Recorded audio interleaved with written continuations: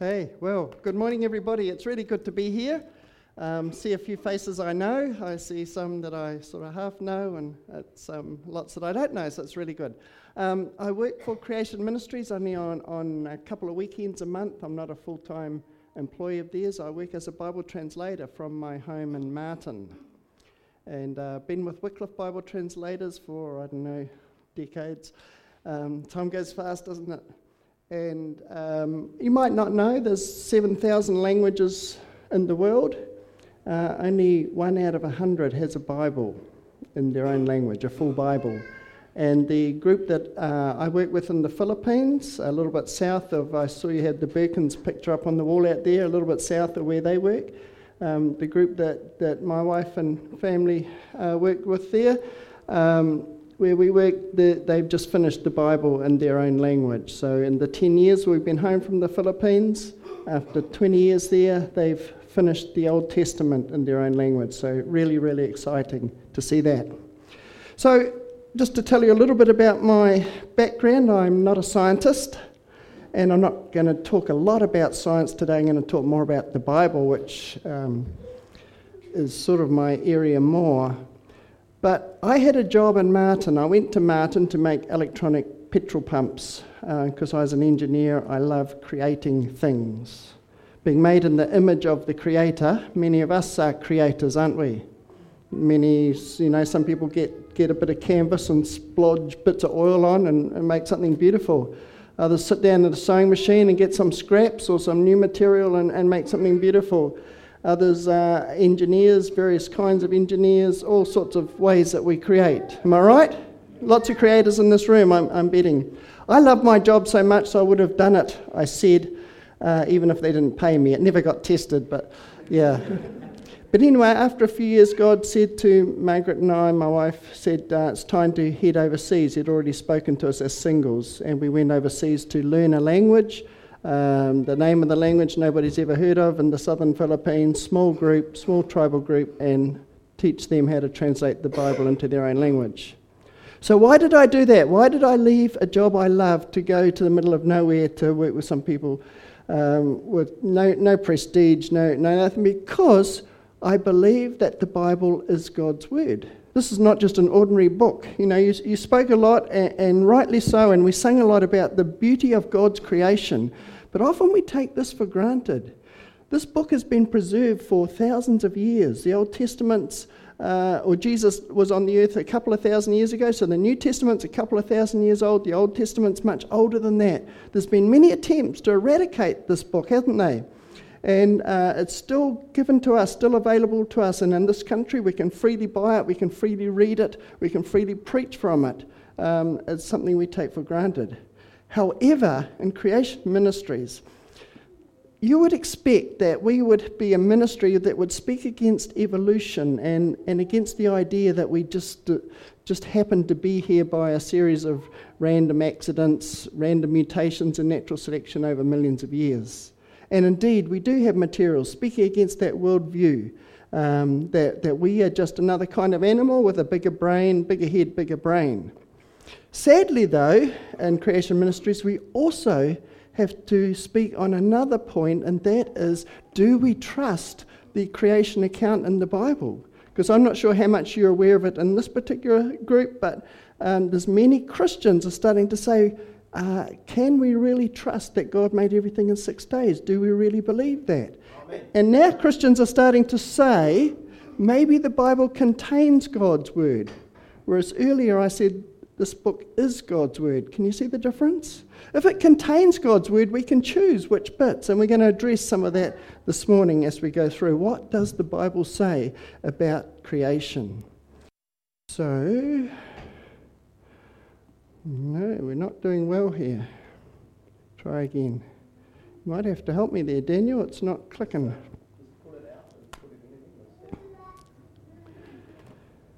Okay. What I wanted to show you, while we get the right slides and things there, unlike Pastor, I didn't have the privilege of having Creation magazine and these sort of materials in the home when I was a young person and as a teenager. I grew up going to church where I was taught in church that God probably created us using evolution. Okay? That God probably took some ancient ape, put a soul in him and called him Adam. That God probably created this, our planet, this world, the universe by the Big Bang. And that's what I was taught in church. Could he have done that?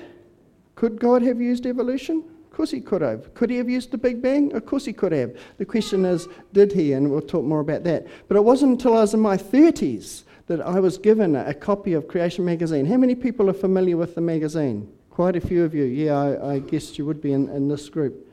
It's not going to work, is it? We'll have to...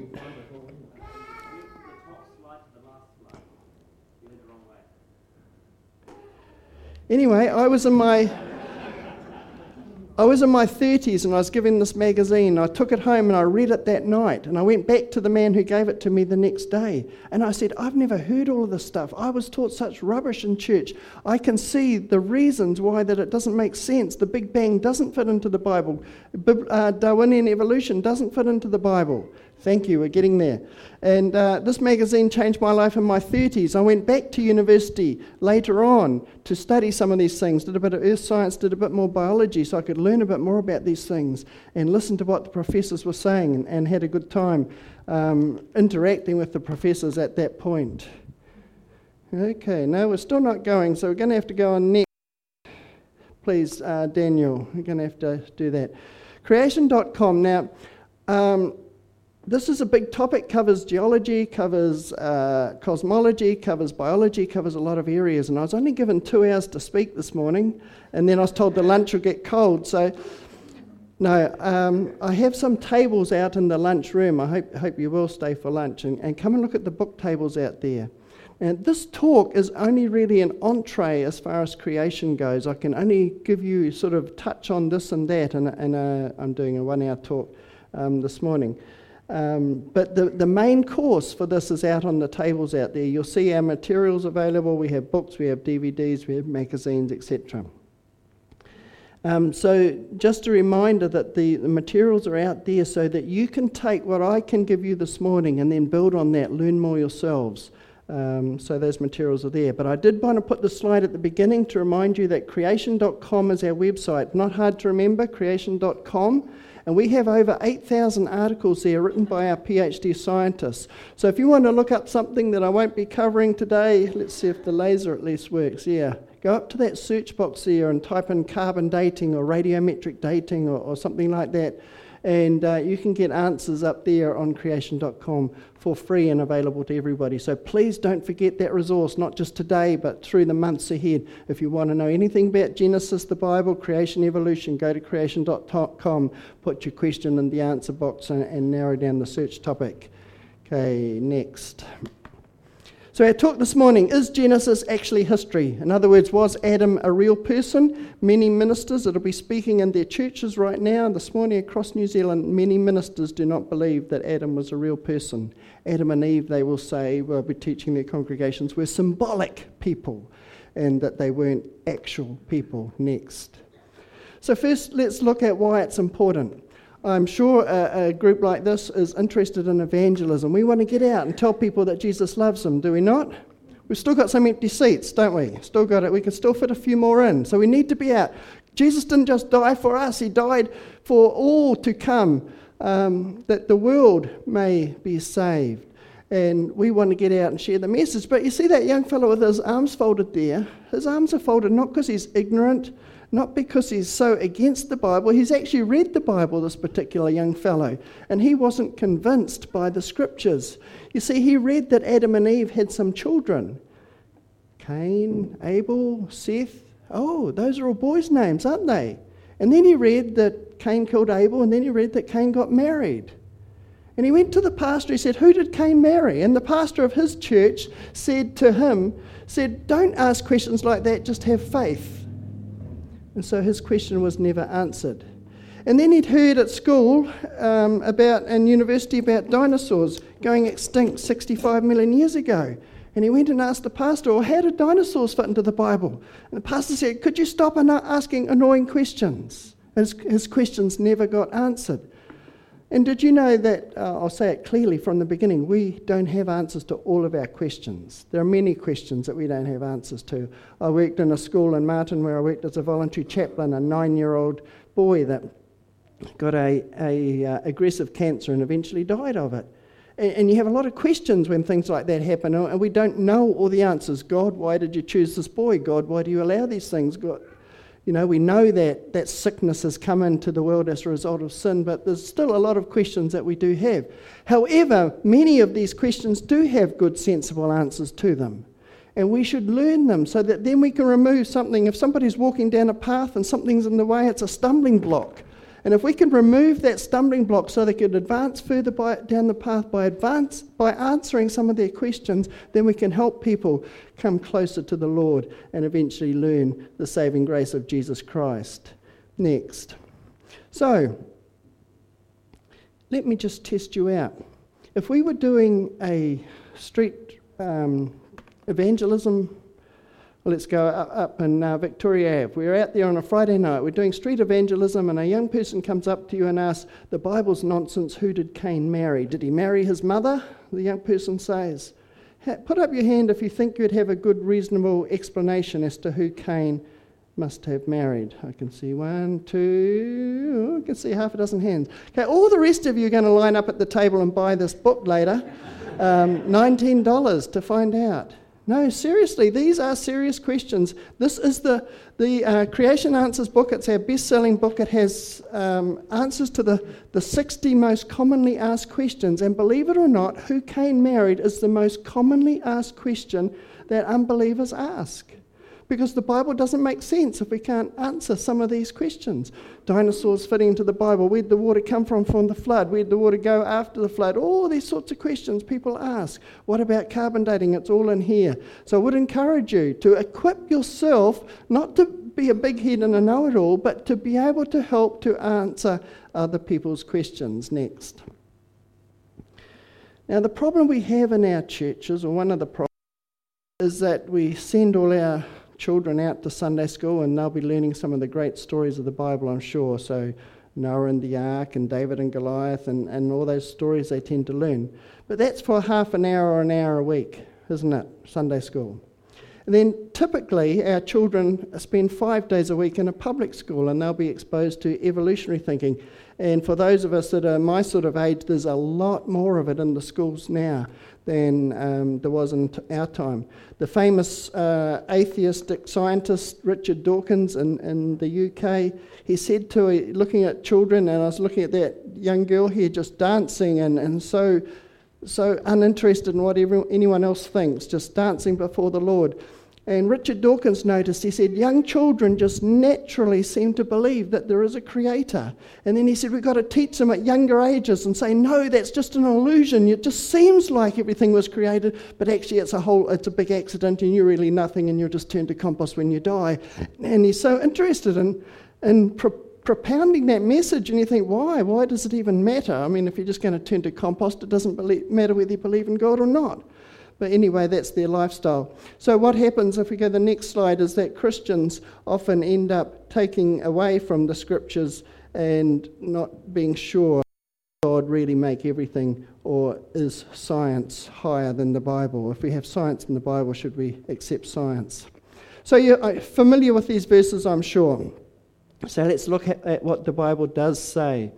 So in the beginning, God created the heavens and the earth. The earth was formless and empty, and darkness covered the deep waters. Let me just stop there. The Big Bang. You know a little bit about the Big Bang? Atoms. Atoms are matter. All the matter in the universe was compressed into we don't know why or how it got there, but all the matter in the universe was compressed into a tiny dot smaller than a full stop on a page. And then the Big Bang, this compressed mass, the singularity, explode. It wasn't really an explosion, it expanded, and space expanded. And space had mostly hydrogen in it and some helium. Hydrogen and helium are gases. Now I'm standing on something more solid than a gas, so in the Big Bang there was nothing to stand on. There was just space and gas and heat. And then they say over hundreds of millions of years, some of those clouds of hydrogen got bigger and bigger, and more hydrogen joined on the cloud. It got bigger and bigger. So the cloud of hydrogen got so big that gravity pulled it inwards, and the hydrogen imploded and formed a burning hot star. The burning hot star burn, I'm walking across here, this is taking hundreds of millions of years. So that was 14 billion years ago. Hundreds of millions of years, these stars burn, nuclear reaction. And inside the stars, after hydrogen, helium, lithium, beryllium, boron, carbon, nitrogen, oxygen, all the things that we're made of were made in the stars. That's why atheists like to say we're made of stardust. And then the stars eventually exploded. That's what we call a supernova. And when the stars exploded, now we have heavier elements in space. And we have dust and dirt and rock. And then clouds of dust and dirt and rock stuck together in space. And this cloud got bigger and bigger. More rocks would come and attach, like the pool table. You know how you hit the white ball into all those balls and it just attaches to the group? No, it bounces off. Oh, don't worry. Sorry. Don't worry about that. Somehow all the rocks in space attached and got this big, massive rock. And then that imploded once gravity becomes such a significant force that formed a burning hot planet. The burning hot planet took about 1 billion years to cool down. And we're quite a long way through the 14 billion years. And then as the Earth cooled down, then Darwin imagined in a warm little pond, maybe a bit of lightning, some chemicals washed out of the rocks, and the first cell formed. And then evolution went on from there. Now, I was taught at church that God probably created using the Big Bang. So people were saying the Big Bang can fit into the Bible. But now I know it can't, and I want to ask you, looking at the verses up there, the beginning of Genesis, can you tell me when God created the earth, was it a red hot planet formed by an implosion? What tells you it was never red hot? It's got liquid water on it. And you talked about putting telescopes up to look for space on other planets because we know that a cell is too complex to evolve in a puddle on the Earth. We suspect maybe it evolved somewhere else. But we also put telescopes up to try to find other planets that might be like our Earth. Our Earth was never really red hot because it has liquid water on it. You can't have liquid water on something red hot. And so we spend billions of dollars looking for other planets now, and a new word has entered science that never used to be in science before. A word you wouldn't expect to find in science, and that's the word Goldilocks. Did you know the word Goldilocks is in science these days? Because you see, our planet orbits the sun, and we have liquid water, liquid oceans and rivers and water in our taps. If the Earth was a bit closer to the sun, the oceans would boil and we'd all be dead. If our planet was a little further from the sun, the oceans would freeze and we would be dead. So you get it? We're not too close, not too hot, not too cold, just right. We're in the Goldilocks zone. Yeah. And you look in the papers, you'll notice it now, you'll notice it. And they'll say, oh, we found some more planets in the Goldilocks zone where they might have liquid water, where life might have evolved. And they're searching, spending literally billions and billions of dollars trying to find where life could have evolved because they refuse to believe Genesis. So no, the Big Bang doesn't fit into the Bible. I was taught a lie at church. And the Spirit of God was hovering over the surface of the water, and God said, let there be light, and He spoke it into being by the power of His Word. And then we learn in John 1:1 that the Word is more than just what we think of as words, but the Word is Jesus Christ. Next, please. The Bible goes on to talk about, or Genesis 1, talks about the next 6 days, or the next 5 days of creation. So on day 2, God separates the waters above from the waters below. On day 3, remember that the earth is all covered with water, but there's land under the water. So on day 3, He moves the land. The dry land appears, rises out of the water drains into the ocean basins, and then He puts all the plants and things, apple trees, and if you had wheat bix, wheat is a grass, all the things that He made for us to eat and enjoy in our lives. And part of modern cooking, isn't it, is finding the right combination of tastes of those herbs that just make a dish just right. And God created all those for us on that 3rd day. On the 4th day, God makes the sun, moon, and stars. Let's go back to this Big Bang story. Here we have nothing, well, we have a singularity or the matter in a dot. Here we have stars being formed, and then the stars burn for hundreds of millions of years. Planets came later.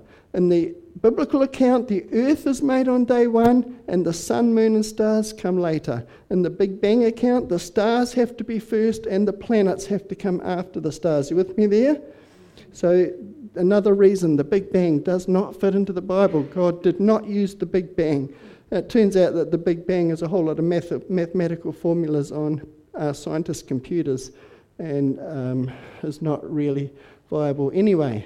Day 5, God makes the swimming creatures and the flying creatures. On day 6, he makes the land animals. He's a land animal, isn't he? When was he made? On day 6. When did he go extinct? 65 million years ago. We'll talk about that a little bit later. And then later in the day, he looks around for a good-looking ape and says, I'm going to put a soul in you and call you Adam. No? That's what some Christians believe.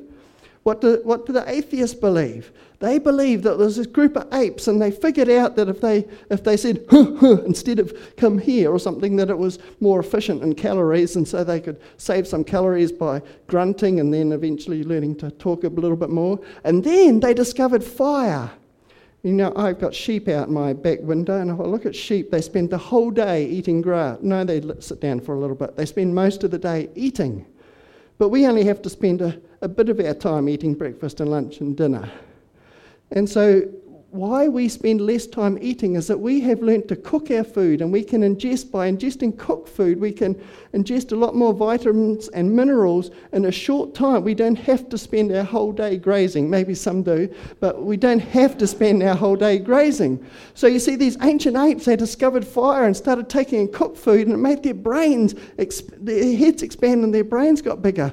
I tried it, and the only thing that got bigger, it wasn't my brain, but apparently that's what happened in the past. You know, people believe this stuff. And then, no, that's not what it is. You're not an ape. You're either a man or a woman made in God's image.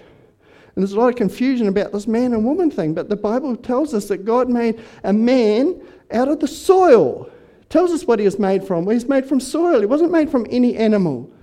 Well, it's kind of interesting. Anyone who likes meat, there's probably a few in this room. Did you know that the atheist or the evolutionist, when they eat meat, they believe they're eating their relatives. They don't think about it a lot. But, you know, if we're related to the animals and you eat that beef, that cow is a distant cousin. Did you know that? And even the vegan, eating the carrot sticks and the lettuce leaves, they are also distant cousins of the evolutionist. No, God made us from the soil separately from the animals. We can eat the lettuces with a clear conscience. We can even eat meat with a clear conscience. We're not eating our relatives. I love to ask evolutionists. I say, how do you decide which relatives you eat and which ones you don't? And they look at me and think I'm crazy, but actually, by their worldview, that's what they believe. Don't they not? Yeah, they do.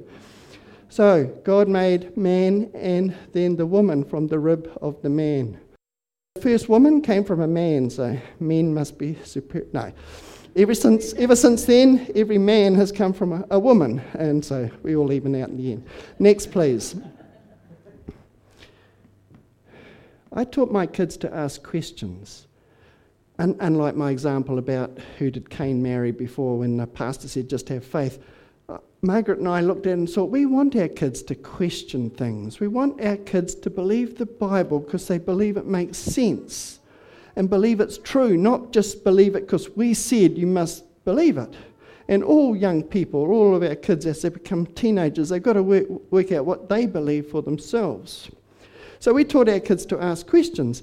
Now, there is a good question that Christians can ask about this Genesis 1 account. It says God made everything in 6 days, but the good question is, how long is a day? Oh, now let me think. In my father's day, actually more in my grandfather's day, but when my father was young even, but let's say in my grandfather's day, out the paddocks, pulling the plough with horses. Okay, my dad remembers it as well. In my grandfather's day, they used horses to plough the paddocks. In my grandfather's day, am I talking about Monday or Tuesday? In my grandfather's day. I'm talking about a long period of time, aren't I? So the word day in English can indeed mean a long period of time. So when God made everything in 6 days, oh yes, and I remember something about a day is like 1,000 years, if we only take half the verse. Of course, the second half of the verse says the opposite. But if we just take the first half of the verse, a day is like 1,000 years, or maybe that was like 6,000 years, or let's stretch it a bit, maybe it was like 6 billion years, or maybe we can fit in the Big Bang after all. No, the order's wrong and all sorts of things. But no, this is how the thinking goes, even in Christian circles. And I'm sad to say, but I will say this, is that churches like this, perhaps you do it here, churches around New Zealand tend to look around for a young couple often that are serious about following the Lord and serving the Lord. And they think we need to send them somewhere where they'll get more Bible training. We send them to our Bible colleges.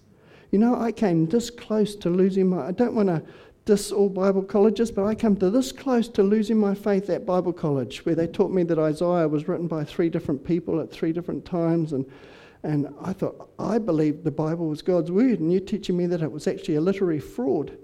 But anyway, we send our people to Bible colleges, and often at Bible colleges they tend to be much more academic. And they buy into all these theories and have these academic type people. I wrote to the Bible college that I went to, and they wrote back and told me, they said, none of our current lecturers, this is a decade ago now, but they said none of our current lecturers believe that God made everything in 6 actual days. Do you know that? A large Bible college in New Zealand said none of our current lecturers believe that God made everything in 6 days. 6 ordinary days. So yeah, this is what happens. So how long is a day? Could it be a long period of time? Well, it turns out that most of the Bible was written by people under the inspiration of the Holy Spirit. But it turns out that a little bit of the Bible was not written by people under the inspiration of the Holy Spirit. Some pastors' knees start to shake when I start talking about this because they wonder where I'm going. But it should be clear, because it's up on the screen behind me, that if you look carefully in your Bible, you will find out that when Moses went up on Mount Sinai, that God inscribed, he's probably right-handed, was he? I'm left-handed, so I naturally raised my left hand, that God inscribed those 10 commandments on the tablets with his own finger, the Bible says. In other words, the 10 commandments were written in God's own handwriting. And part of the 4th commandment, translated into English for us, says, remember the Sabbath day, have a day of rest, work for 6 days each week, and then have 1 day of rest. And then it goes on to say, 4 and 6 days. What 6 days is it talking about? It's just been talking about the 6 days that make up the working week. 4 and 6 days the Lord made the heavens, the earth, the sea, and everything in them. Everything in the heavens, everything in the earth, everything in the sea, God made all of those things. Exodus says in God's own handwriting, he made all of those things in the same 6 days that he expects us to work every week. Did you know that? So if you weren't sure from Genesis chapter 1 how long a day is, go and read Exodus 20 and you'll see clearly that God made everything in 6 days, the days that make up our week. And by the way, I'll just sneak in something really, really quick here, because this is interesting. This is next year's calendar. We have them for sale on the book table. Go and have a look at them. But this is a 2021 calendar. We get a new calendar every year because, as I already said, our planet orbits the sun once every 365 and a quarter days, more or less, and that's why we have years in our calendar. We have months in our calendar, and you're familiar with the 12 months, because the moon orbits the earth roughly every 29 and a half days. We have days and dates in our calendar because our globe is spinning, and as this appears, the sun is rising as we turn around and face the sun. But every calendar in New Zealand, including those of atheists and non-Christians and anti-Christians, has these rows of 7 going across. Have you ever thought about that? Why does it have these things called weeks in the calendar? What happens in the universe every week? What spins, what orbits, what turns once every 7 days? Nothing. There's only one reason that weeks are in our calendar. It's because of that up there, because God said, work for 6 days, he set a pattern for us and rested for 1, and that's why we have weeks in our calendar. You can use calendars for evangelism. First thing is ask people, why has it got 2021 on the front? And it's because that Jesus was here about 20 about 2,000 years ago. That's why it has it. And you ask people, why does it have weeks in the calendar? So interesting that a lot of people haven't thought of that. So God made everything in 6 days, the same 6 days that make up our week. You with me there? Is that what the Bible says? Absolutely it is. Next, please, Daniel. Next again. So, where do we get that from? What? I sneaked something in there. You can see I've sneaked in 6,000 years. Okay, we've talked about the 6 days. Where did the 6,000 years come from? It turns out there isn't a verse. We can't get that quite so easily. We've got to do a bit of arithmetic. So let's go to the next slide, please, and look at some of the arithmetic. You know what a family tree is? If you've ever tried to draw one, you've got a piece of paper and you put mum and dad and the grandparents, and then you put the kids, and then you put the grandkids, and then you need toilet paper, you need it, go like that. There's a funny genealogy, quite an odd genealogy in Genesis chapter 5, because it doesn't list all the children. For each family, it only lists one son. So when Adam was 130, it lists his son Seth. But it tells us, gives us an extra piece of information. It tells us that Adam was 130 when Seth was born. And when Seth was 105, Enosh was born. And when Enosh was 90, Kenan was born next. So putting those figures into a chart, let's see, I'm not sure how well you can see that. So we've got year 0 down here in the bottom left, and here's Adam's green bar representing his life of 930 years. When he was 130, we just read, Seth's bar begins. And when he was 105, Enosh's bar begins. And so plotting all those genealogies there, we come down to 2,000 years after creation. We have Abraham here. More or less, we're just going to say more or less 2,000 years. I added a red line. This was produced by a spreadsheet program by Microsoft Excel. Added a red line here for Noah's flood. You see Noah's dad Lamech, if he crossed that red line, the Bible wouldn't make sense. Did you know that? And if Methuselah, his grandfather, crossed the red line, the Bible wouldn't make sense, because the Bible tells us how many people were on the ark? Only 8, Noah and his wife and 3 sons and their wives. So if dad or granddad lived beyond that red line, beyond the flood, the Bible wouldn't make sense. But it does make sense. The only 2 people on this chart that crossed the red line are two of the 8 that were on the ark, Noah and Shem. You with me there? The Bible makes sense. Everywhere we look at it, it makes sense. Let me show you something interesting. You've probably heard it said that this is a really old book, and already talked. They say Moses over here wrote a bit, and Isaiah and Jeremiah and all these people added a bit more, and then it got lost, and then it got found, and then we had the New Testament, and then the Roman Catholics corrupted it and all that, and they say, how can you believe it today? But I just want to show you something about these early years. If we go up one from Noah, up here to Lamech. Lamech here is Noah's dad. When Noah's dad was a young fellow, his father was still alive, and his grandfather and his great-great-great-great-great-grandfathers were all still alive. In fact, great-great-great-great-great-granddad Adam didn't die until Lamech was about 56, 57, something like that. Now, how many of you older people enjoy telling stories to your grandkids, or maybe even some of you to great-grandkids? How many of you enjoy listening to stories from your grandparents, what it was like back in their day, ploughing paddocks with horses, not having tractors? Imagine talking to great-great-great-great-great-granddad and say, what was it like in the Garden of Eden? I want to hear it from you. I don't just want to hear Dad's account of it. I want to hear it from you, great-great-great-great-great. Isn't it amazing? When you live to be 930, you don't just tell stories to the grandkids, you tell them for many, many generations. You can pass them on, and even over this side, it carries on for a little while as well. So next, please. So taking this is what we're really interested in, is Adam here to Abraham there.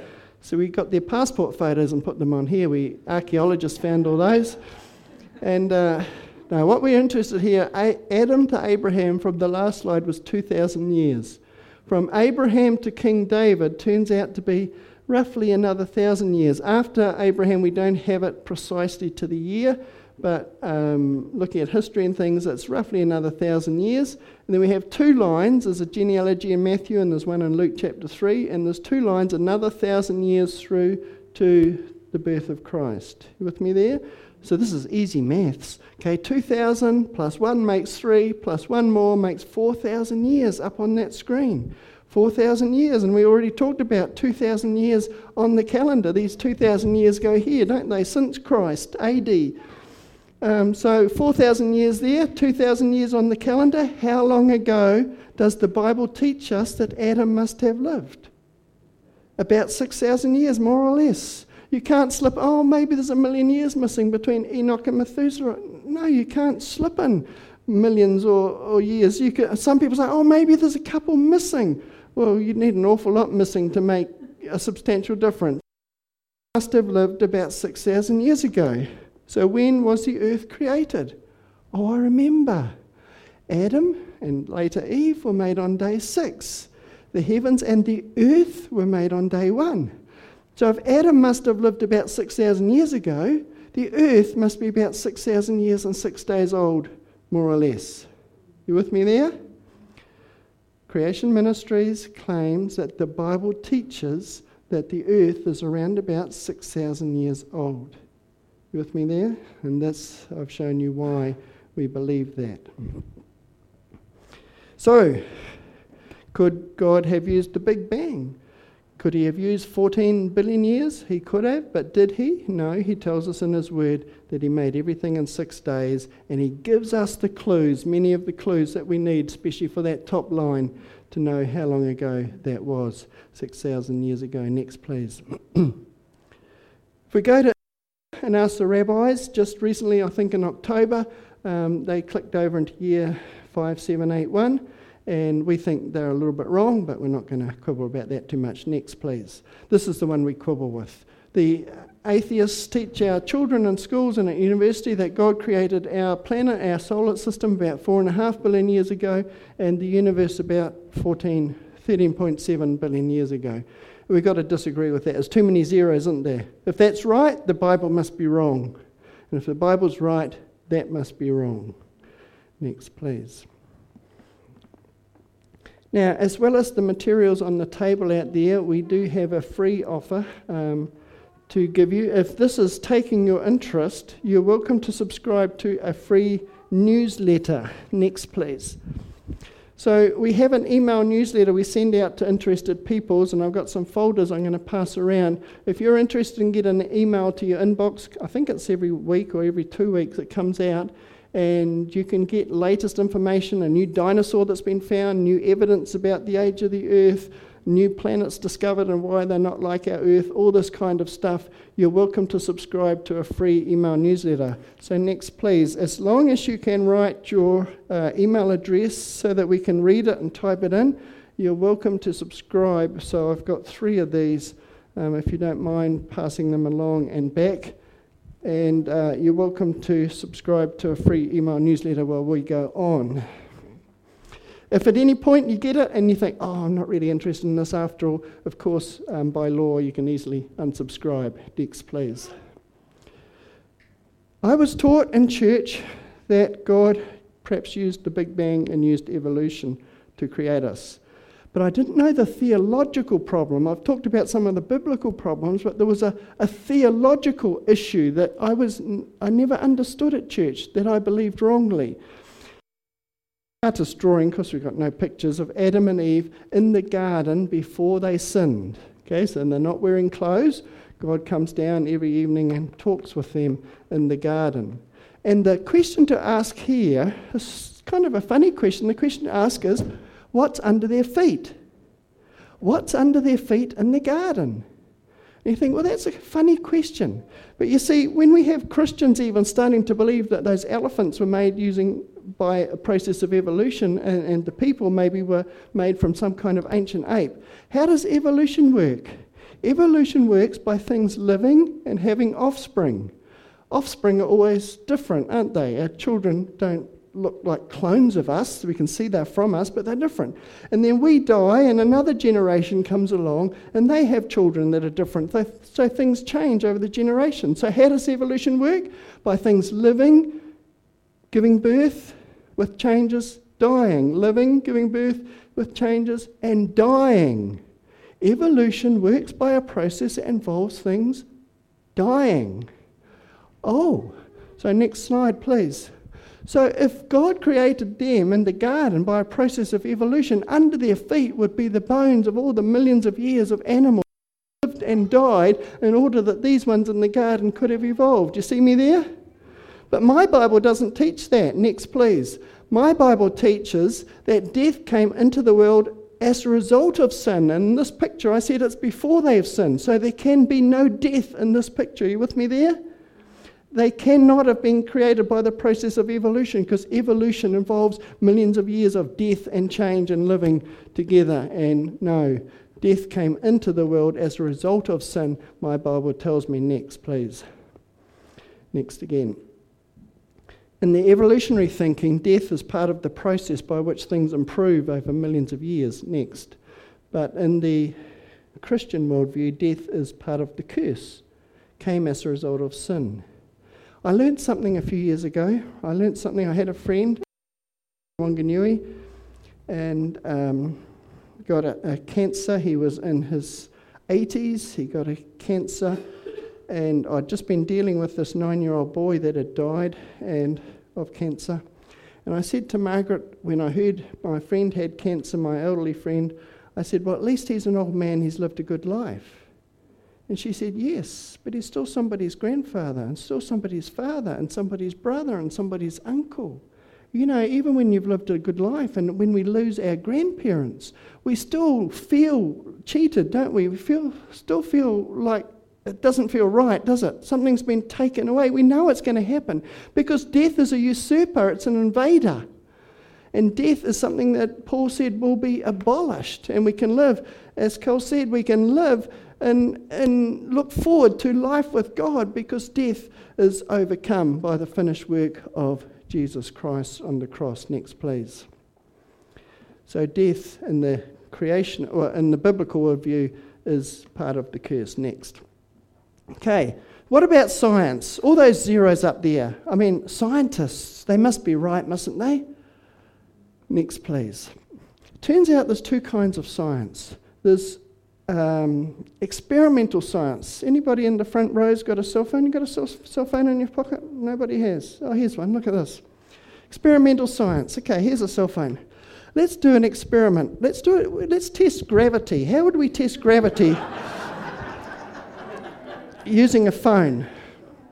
Okay, I could release this phone and it would either go up and hit the light or it might go out the door, or it probably going to hit the floor, isn't it? Because we know about gravity. So we can test it. Shall I do it? No, better not. He's smiling, but we better not. Thank you. So the good thing about this is a lot of you have phones in your pockets or your handbags or whatever, and you don't have to watch my experiment. You can do it with your own phone and test it yourself. Okay, that's experimental science. Experimental science is where some scientist can do an experiment, he writes it up in a journal, sends a journal and it goes to Japan and they do it over there, and it goes to Russia and they do it over there, and it's repeatable experiments. Okay? That is what we know as modern science. But there's another kind of science, and even many scientists are not aware of this because it comes under the area of philosophy of science rather than science itself. And that is historical science. If detectives use it, it's called forensic science. When we talk about it in this sort of topic, it's called origin science. And it's not repeatable. So can we make the earth again and see how long it takes? Does it take millions of years to make an earth? Let's make one. No, we don't have a laboratory where we can do that. Have we seen another earth forming just like our one and we can see how long it takes? No, we can't. But even if we could, that still wouldn't tell us how long ours took. It might or might not have taken the same amount of time. So when we say the age of the earth is so many billions of years, it's not like we can do an experiment and work out the age of the earth. All we can do is like a detective. Next slide. This one. Oh no, go back to that one. If a detective is trying to solve a case, let's say it's a murder. Sadly, these seem to happen more often these days. When the detective goes to solve the murder, he can't get the person and stand them up again and shoot them and do an experiment, see if that's how they died, can he? Because they're already dead. So maybe he could try shooting somebody else and see how... No, that still wouldn't work because it still wouldn't tell us how that person died. So what does a detective do when he's trying to work out what happened in this event? This person might have had a heart attack. So they'll probably, they'll certainly do an autopsy on the heart of this dead person. Did they have some fault? Did they have poison in their bloodstream, drugs, something like that? Did they have bruises on their body, a hole through their heart? You know, we look at all these things, and he goes to the judge or to the coroner, and the detective says, all these clues lead us to believe that this is probably what happened to this person. Can he know for certain? No, the Russians came up with a new kind of poison when they poisoned somebody in England. Maybe somebody invented a new kind of poison. We can't test it. We can never be certain that the detective's right when they're looking. All we can do is get the clues and see where they go towards. It's the same with the age of the earth. We can get the clues. We can't recreate it. It's not experimental science. It's more like detective work. All we can do is get the clues. But what if the scientist decided in advance and said there is no God? What if the science, when he grew up, mum and dad taught him that there's no God, and he grew up, went to university, he'd already decided there is no God. When he was studying the age of the earth, did he look for any evidence of God's work creating the earth? No, he didn't, because he made up his mind. What if the detective looking at this said, I'm not going to have an autopsy done on this person. I'm sure this person was murdered. No point looking at her heart to see if she had a heart attack. Is that a good detective or a bad detective? Bad detective. You should get the clues and see where they point. What if a scientist has decided in advance that God is excluded from science? Do they do this? Yes, they do. They exclude God from science. They decide in advance there is no God, and therefore they don't look for any clues. Let me take this man here. Would you mind just coming and standing here for a minute? It's not too embarrassing. It's not too bad. Just a little bit embarrassing. Face them. Okay, this is Adam. I'm God, just for a few minutes. This is Adam. I just made him 5 minutes ago. Okay, now the real Adam wouldn't be wearing clothes, but we're very grateful that you are. Okay.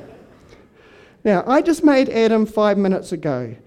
Has anybody in this room held a 5-minute-old baby? Every mother has, right. Does he look like he's a 5-minute-old baby? No. How old is it? Well, let's not guess, but he looks like a young adult man. Is that correct? Thank you. You can sit down. So when God created Adam 5 minutes ago, he didn't look like a 5-minute-old baby. He stood. He was standing. He could talk. Okay. However, if I took some of Adam's DNA and took it to the lab and said, can you check this DNA?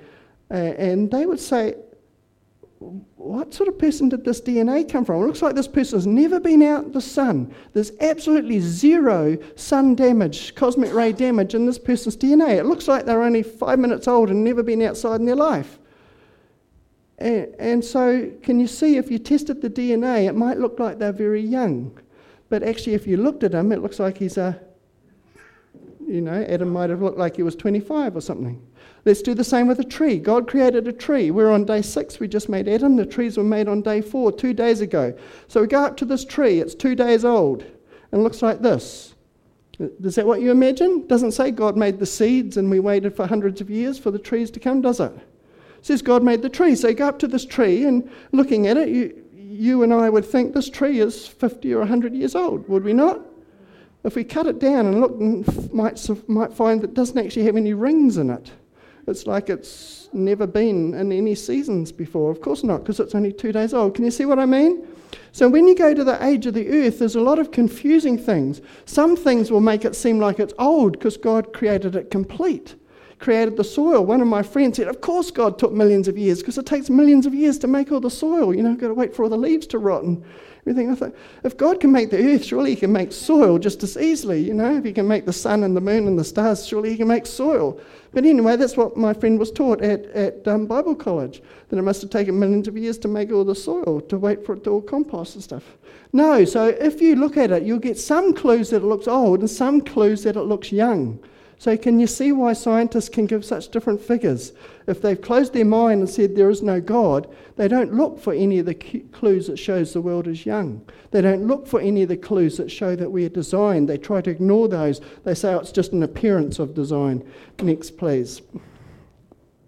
This is the sort of information that was in Creation magazine. And if you could just step through these next ones, if it doesn't do it automatically.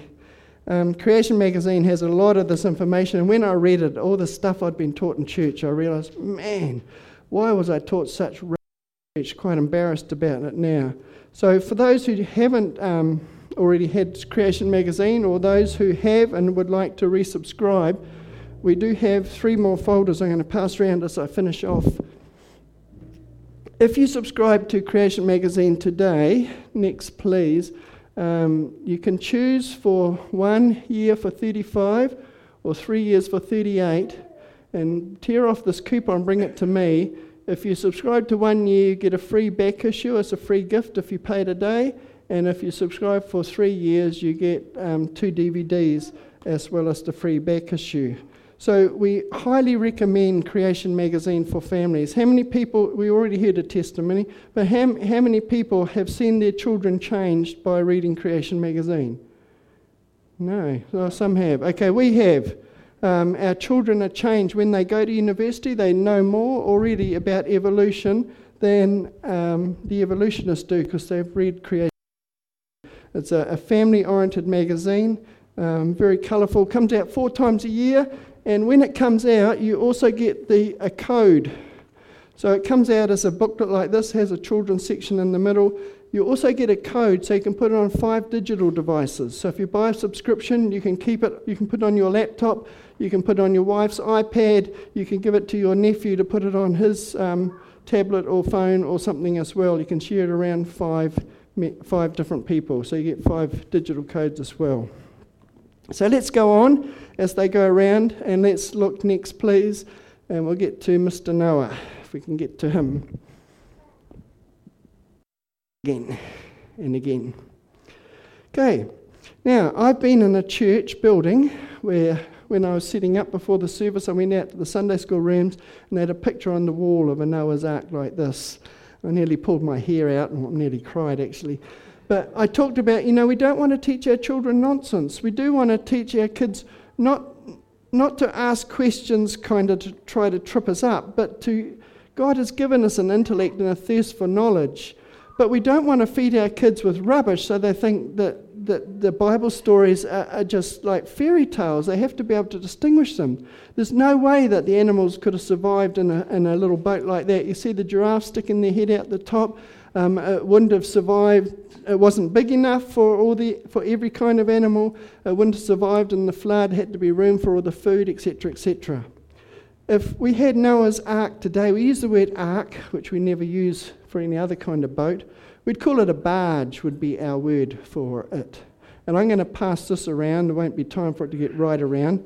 But printed on the side of this model of the ark to scale are the animals that went on. Mr. and Mrs. Noah are here. There's some giraffes here. You'll be able to see them when they come around. The Noah's Ark was as high as a modern 5-story building. This is, a 1-story building, so it's as high as a modern 5-story building. It's 140 metres long. That's about almost as long as 3 50-metre swimming pools. Okay, so it was a huge wood. It had 3 decks in it. There was plenty of room for every kind of animal, and there's room for hundreds or thousands of people as well. But only 8 people went on. That was another story. Next, please. So that boat, it didn't have a sail. We wouldn't call it a ship. It didn't have a rudder or anything as far as we know. All they had to do was stay in there. They had the food, stay in there for just over a year, it turns out, and then come out and carry on life after the flood. Next, please. So was there room for a couple of lions on a huge barge like that? Of course there was. Next. A couple of elephants. Yes, of course. Next. Oh, let's get back to my friends here. We found fossils, okay? As far as we know, these types of creatures are extinct. We found fossils, okay? My dad said, maybe they're just made up. I said, no, Dad, they're real. We can go and see the bones or replicas of the bones in the museums. We found a fossil of a dinosaur that could have put his head in a 7-story window. He couldn't have fitted on the ark. So does the Bible start to not make sense? Oh, hold on a minute. Do we take Grandma and Granddad dinosaur onto the ark? Which dinosaurs would we take onto the ark? Young adults, probably. ones that are about ready to procreate and replenish the earth after the flood. How big was a young adult dinosaur? Maybe the 7-story one, maybe that was a grandpa dinosaur. Next, please. Again, this is historical. We don't know whether dinosaurs were warm-blooded or cold-blooded. We don't know if they all came from eggs, but we found dinosaur eggs, so our assumption is that dinosaurs came from eggs. The biggest eggs we found are roughly the size of a rugby ball. So to the best of our knowledge, even the huge dinosaurs at one point were a cute little reptile inside a rugby ball-sized egg. In other words, the young adults would have easily fitted on the ark, and you'll find some printed on the side there to scale. Next, please. So dinosaurs are pretty impressive animals. How come we don't see them mentioned in the Bible? Well, if we look at this chart here, we can see that the word dinosaur down here in the bottom left wasn't invented till the 1840s. And most of our English Bibles have some connection back to the King James Version, back to the 1600s. So the word dinosaur wasn't invented for more than 200 years after the King James Bible became very common in the English-speaking world. So the word dinosaur could not be in the King James Bible, and I'm ashamed to say as a Bible translator, it's also not in our modern versions, but that's for different reasons. But we'll go to the next slide. What were dinosaurs called before they were called dinosaurs in the 1800s? They were called dragons. And anyone who loves the King James and has a King James concordance, or you can do it on the internet, you look up dragon in the King James, you'll find a number of references. They are mentioned. And many of you will know the Leviathan and the Behemoth near the end of the book of Job. The Leviathan is a fire-breathing dragon. It's not the Disney dragon that has wings and flies. We don't believe that they flew. They were too heavy. There were pterosaurs or pterodactyls and that flew. They were flying reptiles, but they were not dinosaurs. We don't believe in flying dinosaurs, but the Bible describes a fire-breathing dragon. I don't know if there's any farmers in the room, but farmers have been quite upset at successive governments that have tried to tax methane-burping animals. Some animals belch methane. Did you know that methane is a flammable gas? What if a dinosaur had some sort of thing on his head where he could store a little bit of methane instead of burping it every time, save up for one delicious big burp? And perhaps had a bit of flint or something in his teeth so he can make a spark. I mean, it's not beyond feasibility. No, the Bible describes dragons and dinosaurs. Next, please. So yes, I'm saying they lived at the same time as people. They went on the ark, they came off the ark, and they went extinct. I've got time just to sneak in one quick story. Let me tell you the story. I went to Israel a few years ago, and when I was in Israel, I didn't have to keep looking around behind me to see if there were lions or bears on the streets of Israel. Did you know that? Anyone else been to Israel? Were you scared of the lions and bears? No. Now, what's that got to do with dinosaurs? Okay. Let me tell you, you all know about a little shepherd boy that wanted to kill a giant. And the king said, no, you're too small. And he said, when I was looking after Dad's sheep, a lion came and attacked the sheep. With God's help, I killed it. A bear came. With God's help, I killed it. How many lions and bears are roaming around Israel now? 0. They've gone extinct. Okay? No lions and bears. What happened to the dinosaurs? Oh, now we don't know, but I do recall a story of St. George and the dragon, something like that, somewhere over in ancient Europe, that this dragon came and attacked animals, maybe attacked a child, and St. George and his friends got on their horses with their spears and went and killed the dragon. Anyone remember that sort of story? Maybe some have read the book about King Beowulf, another ancient European king whose hobby was killing dragons. That, you know, I've got an uncle who used to like to go to Africa and shoot elephants. But King Beowulf, he liked to go around and kill dragons. When he was 90, the book finishes, when he was 90, he got killed by a dragon. So he ended his life doing what he was enjoying. So what probably happened to dinosaurs? Well, certainly the large ones were probably hunted to extinction like many other animals. Next, please. This here is picture of an engraving on a pillar in Cambodia in one of the temples of Angkor Wat. Some of you might have been there as tourists. Now on the pillar there, you can see that picture there blown up on the right. Can anybody tell me what it looks like? Looks like a stegosaur. This temple was built about 1,000 years ago by, I always forget whether they were Buddhist or Hindu, but ancient monks built it roughly 1,000 years ago. Now, how do we know what a stegosaur looks like? Do you know how we know? A farmer is out on his farm, perhaps in America or China or somewhere, and he sees a bone, what looks like a bone sticking. There's been a bit of a landslide, and sticking out of the rest of the cliff is a bit of bone. He calls the university, and they come and they get their teams, and they dig out the whole cliff, and they take all these hunks of rock that have bone in them. They take them back to the university, and they get their things like diamond drills and clean them all up and get all the bones, get rid of all the excess rock. They get a hall bigger than this, and they lay out all the rocks, and then they get another expert who knows where all the muscles attach and looks at the bones and say, yeah, these probably fit together like this. And they wire it together and stand it up. And that's how we know what a stegosaur probably looked like. We're not always certain, by the way, whether they could hold their heads up like that, whether they had their tails like that, or a lot of things we don't know for sure, but we get an idea. How did they know 1,000 years ago? Did they have paleontologists that went and dug it out of the soil to work out what a stegosaur looked like? How did they know? Oh, could they have still been alive 1,000 years ago? Perhaps. We don't know, but it certainly looks like it. Oh, by the way, do you know what an evolution has to say? An evolutionist has to say this is it a rhinoceros or a hippopotamus? I forget which, and it's standing in front of some ferns. That is the best answer that an evolutionist can give. Also a possibility, but no, it does look a lot like a stegosaur. Next, please. We found red cells in dinosaur bones that are supposedly 65 plus million years old. We found remnants of red blood cells that they claim are 65 million years old, and now scientists are trying to work out how blood can last for 65 million years. They could have come to another conclusion, but anyway, that's them. Next, please. Okay, so the animals went on the ark, they came off the ark. Next again. Now, a great flood would have caused great churning of the soil and the rocks, and then as the flood settles down, the water settles horizontally and the sediments settle down into horizontal layers. There's a picture of Grand Canyon. Can you see horizontal layers of rocks? You can easily, because a lot of them are different coloured.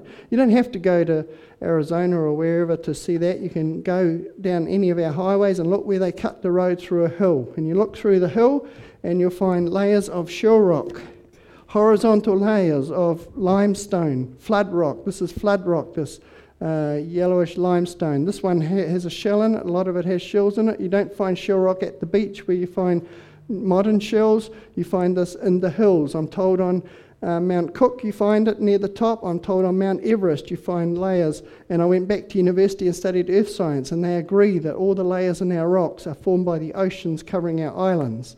The only difference is they believe the islands went down under the ocean and came up again 3 times, and we believe that the Bible teaches that the sea rose and went over the islands and went down again. So either way, definitely yes. Next, please.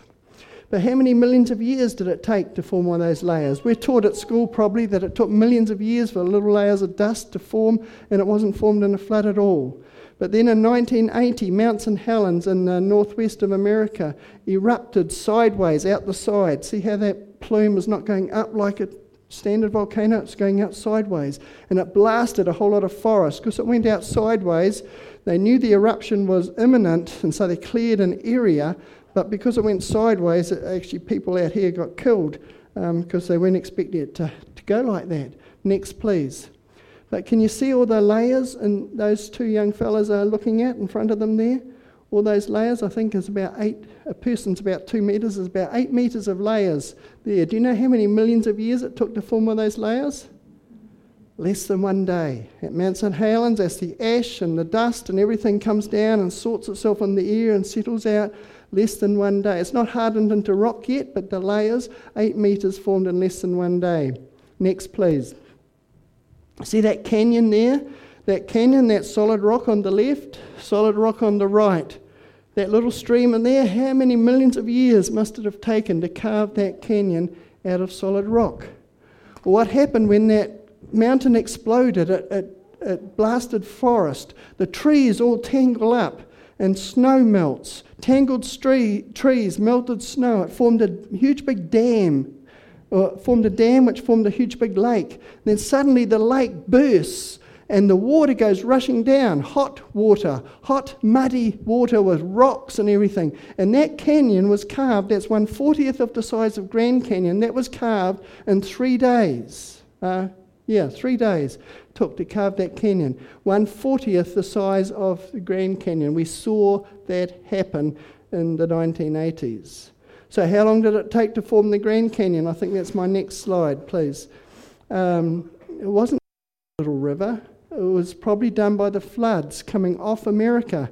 As the flood water falls, you know how huge America is, and some of the water gets dammed up, and then maybe the dam releases and it rushes and forms that canyon. Just maybe, if it took 3 days to form the one at Mount St. Helens, maybe it took a couple of weeks to form the Grand Canyon. It didn't have to take millions of years. And whenever we see it happen, it doesn't take millions of years. It happens very, very quickly. My last one, next please. The Big Bang. Just one more on the Big Bang. And this is something to remember. Next again. Does anybody know what a comet is? You've heard about comets. You heard about Halley's Comet, was the one I heard about when I was a child. It's not so spectacular anymore. So let's say this is the sun, and this will be my comet. Okay, the comet goes it doesn't go in a circular orbit. It's an elliptical orbit, so it goes way out here somewhere in space, and then it comes in nearer the sun. And as it comes in, so the Earth's in here, as it comes nearer the sun, we're able to see it more clearly. Now, a comet is a dirty snowball. It's frozen gases, frozen water, frozen methane, other gases. And it's got bits of dirt and dust and rock in it. So as a comet, as a frozen snowball, dirty snowball comes in near the sun, what happens to it? Warms up, melts, it leaves behind glistening trail. That's why we like to look at them. We get our telescopes out. Anybody done it? Get our telescopes out, look at the glistening trail. What happens to a comet that goes off into the way yonder and comes back and leaves a glistening trail every time it comes past the sun? What must be happening to it? Must be getting smaller every time. Could it keep doing that for millions of years, losing all that frozen material and all the contained material, the solids, in millions of years? No, that's why Halley's Comet's not so important anymore. It's not so spectacular anymore. Just in our lifetime, it's become way less spectacular. Presumably, it's got way less smaller. So comets tell us that the Big Bang, or those 14 million years, those comets are not millions and millions of years old. They just cannot be. They could not have lasted that long. So again, just a thing to remember. When you see the comet, remember it's a creationist friend. Next, please. Oh, next again. I've sold out of those. So this is our advice. Fill your mind, and particularly your kids' minds, with good Bible-based materials. There's an awful lot of pressure, isn't there? Have you felt the pressure? You say, all scientists believe in evolution. No, they don't all believe in evolution. We've got many of them who write our articles that don't. All scientists believe the Big Bang. We know that the world is billions of years old. We know that dinosaurs went extinct. No, we don't know any of that. It's all wrong. It's all come from people who've already decided in their minds there is no God. We need to fill our minds with good material so that we can help others to get rid of those stumbling blocks and answer their questions. So thank you for being very patient. I'll say one more thing as Colin comes up.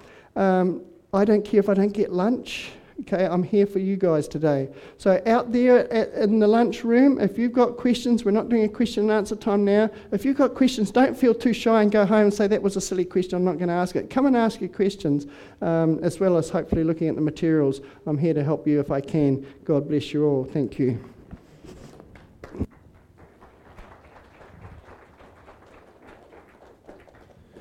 You thought dinosaurs were extinct. Well, I tell you now, you go and speak about these things that we believe out there in society, and they'll call you a dinosaur. I've had the accusation come my way. You guys are just like dinosaurs. And so we need to stick up with what is the truth. And we either trust God's word in its fullness or we don't. We can't leave out any bits or tweak any bits. It's all of his word or nothing. And so that's what we hold to. And I'm sorry about my picture in the back. I actually got it. But I saw you had a dragon with wings, so I'm going to leave it there. Let's stand and we close our service, and we're going to sing about this great God of ours. All the earth rejoice, your Creator reigns as the only awesome God, the Alpha, the Omega, who was, is, and is to come. So let's stand as a response to what we've heard and give praise to our God.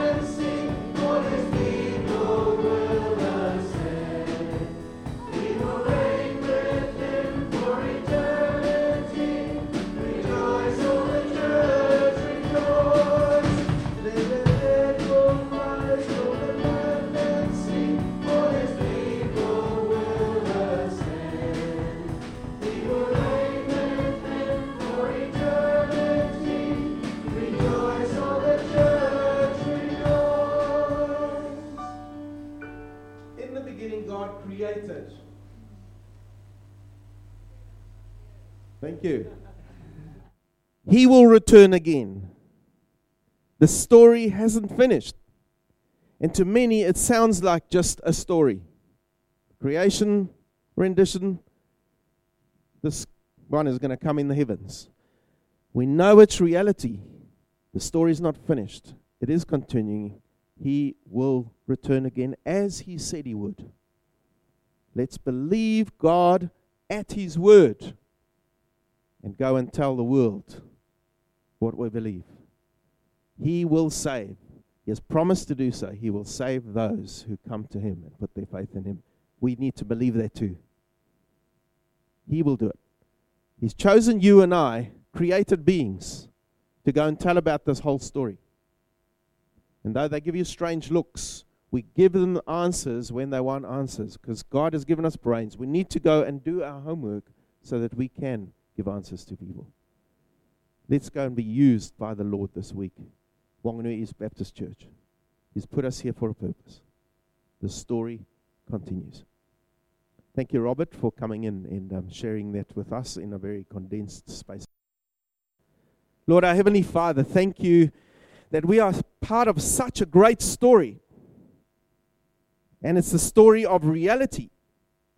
The reality of what you created and the reality of what you did in our lives through Jesus Christ and the reality that you will return one day.